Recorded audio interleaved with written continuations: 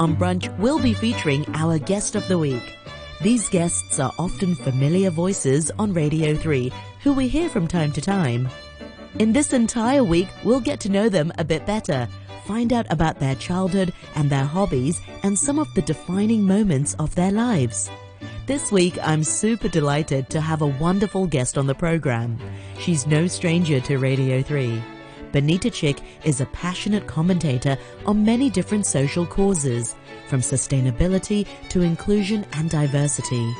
Born and raised in Hong Kong, she's an accomplished diver, life coach, LGBTQ+ advocate, founder and CEO of Encompass Hong Kong, which is a local social enterprise that promotes diversity and inclusion.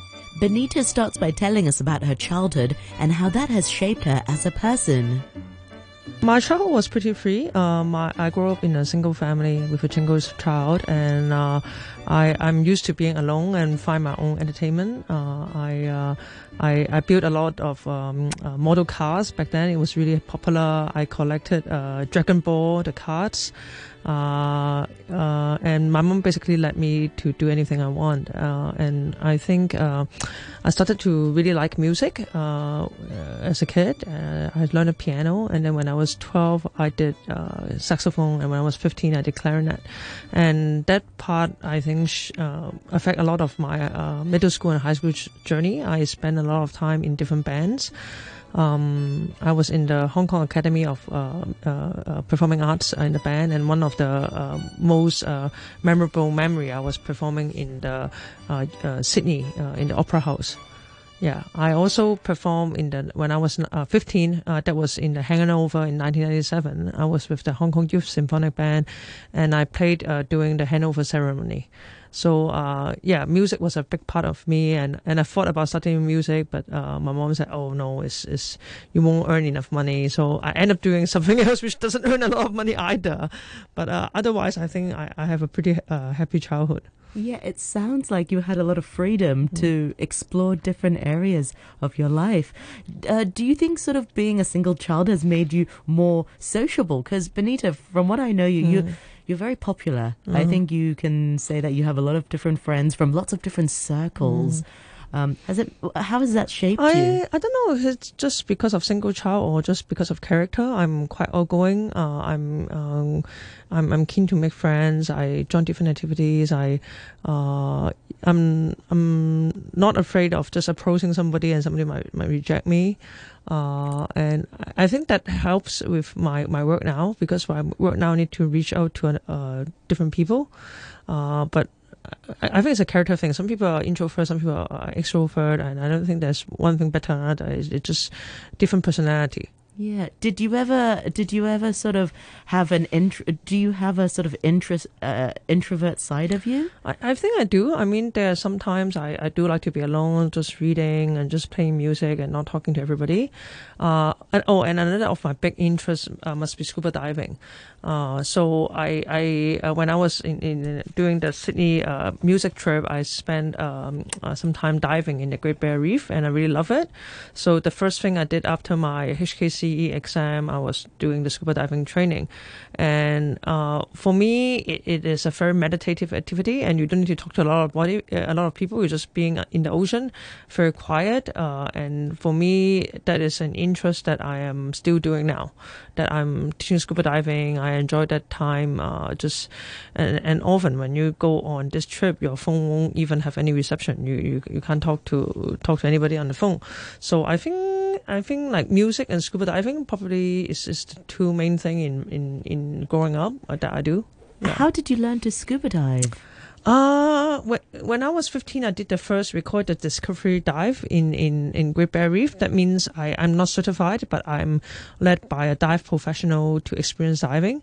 So, was that your very first diving experience? That was my first diving in the Great Barrier Reef. Yeah, I did it with my mom. She was claustrophobic. She didn't like it afterwards, but I really like it. So, but then when I got back to Hong Kong, the academic was really intense because that was the time when everybody was preparing for HKCE exam. So right after my exam, I went to a local shop and then I just did all my training. And within a year, I was the youngest scuba diving instructor, I think, in Hong Kong. I got it when I was 18, right when I had my birthday. Yeah. On your birthday already? Almost around the same month. Yeah. Why do you like diving so much? I think diving is a lot of things. Diving is like you can see the animals, you can see the fish, you can see the nudibranch, and also I like the diving theory because when I learn it, it's about physics because you need to learn about the dive table. It's about biology. What's a dive table? A dive table is when you go diving, when you go to different depth and different time, you actually need to calculate how much time you spend underwater because that will affect something called the decompression time limit or decompression limit because you cannot stay extended time in the bottom just with pure air. So dive table will teach you how do you calculate that so you are within the safety zone. So yeah, it's a lot of calculation, and I like that. I like math, I like science, and the other part is about physiology as well.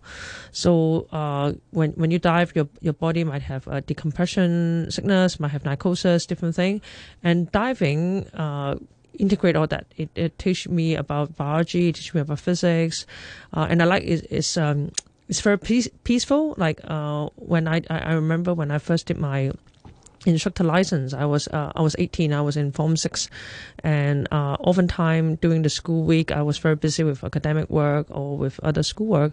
But on Sunday, I just say I'm going diving. I'm not doing anything else, and it just allows me to switch gear completely and just turn my mind completely off and to do something else. And I really like it as well right now is because I also teach some people with disability diving as well. I think it's a very empowering experience to be underwater, and I like to bring such experience to other people as well. Where do you go diving around Hong Kong? Mostly around Sai Kung. So there's a few really popular places in Sai Kung like Basot Island, Trio Island, Nine Pins Islands. A lot of people ask me, oh, is it good to learn diving in Hong Kong? And I would always say yes. Because I think if you can manage Hong Kong condition, you can manage any condition otherwise. But there are some other cases where people learn diving elsewhere and come back to Hong Kong and they cannot handle the visibility.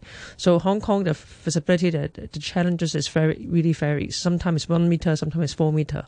So you need to be a very competent diver to manage that. Yeah, it sounds intense. And going back to what you said, how your mum felt claustrophobic, that's how I feel. That's such a good way to...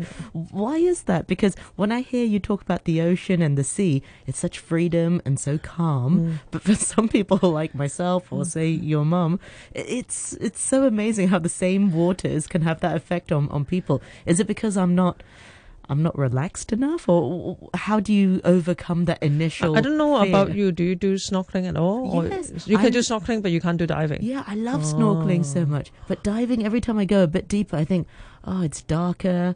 I can't see as much, so I'll just stay closer to the surface. Were you with a dive professional? No. Maybe you need to try that. I think for my mom, she doesn't like the dry air. But I think my mom in general is not a very adventurous person. Yeah. But I mean, I have most of some of my students need to overcome that claustrophobic feeling to learn diving. But I think it's with exposure, and if you're with somebody you feel really safe, and maybe you don't go like very deep at one time, just maybe slowly, it's possible to overcome that fear. Yeah. Benita, you went to an all-girls school in Hong Kong, and you enjoyed maths and science. What was your experience at school like? So I went to Maryknoll Convent School, and for the most part, I would say I have a fantastic experience. I think I had a lot of fun doing the student activities. And I can tell you, I bet you were very involved in the student body. Yeah, we have something called a house. It's kind of like Harry Potter. So I'm in I was a Topaz house captain. So we do like cheerleading, we do competition, like whether it's singing or different. And I wouldn't say single-sex school is better than co-ed school. I think it's different, but I think single-sex school, because you are in an outgoing environment, people are really be their authentic self. They're not worried about like, oh, I need to look a certain way or behave a certain way. So I think there's more flexibility with that, and I think in general, Maryknoll is not a very pushy school. They allow students to pursue what they want. Versus some of the maybe even more famous high school, they might have a lot of academic pressure to succeed in many ways or get a lot of awards. So Maryknoll is kind of like a very relaxing atmosphere, and most of the time teacher will say, oh, if you want to do this, if you want to do this activity, just organize it, we'll support you. So, and I also like the school because it is a Catholic school, and we still used to have sister back then, and so they provide like spiritual support. So I grew up in a religious family, but I'm not extremely religious, but I do like the spiritual element. I think especially in times of difficulty and challenges, to have the spiritual support is important. Wow. Thank you, Benita, and I look forward to more of your story in tomorrow's program.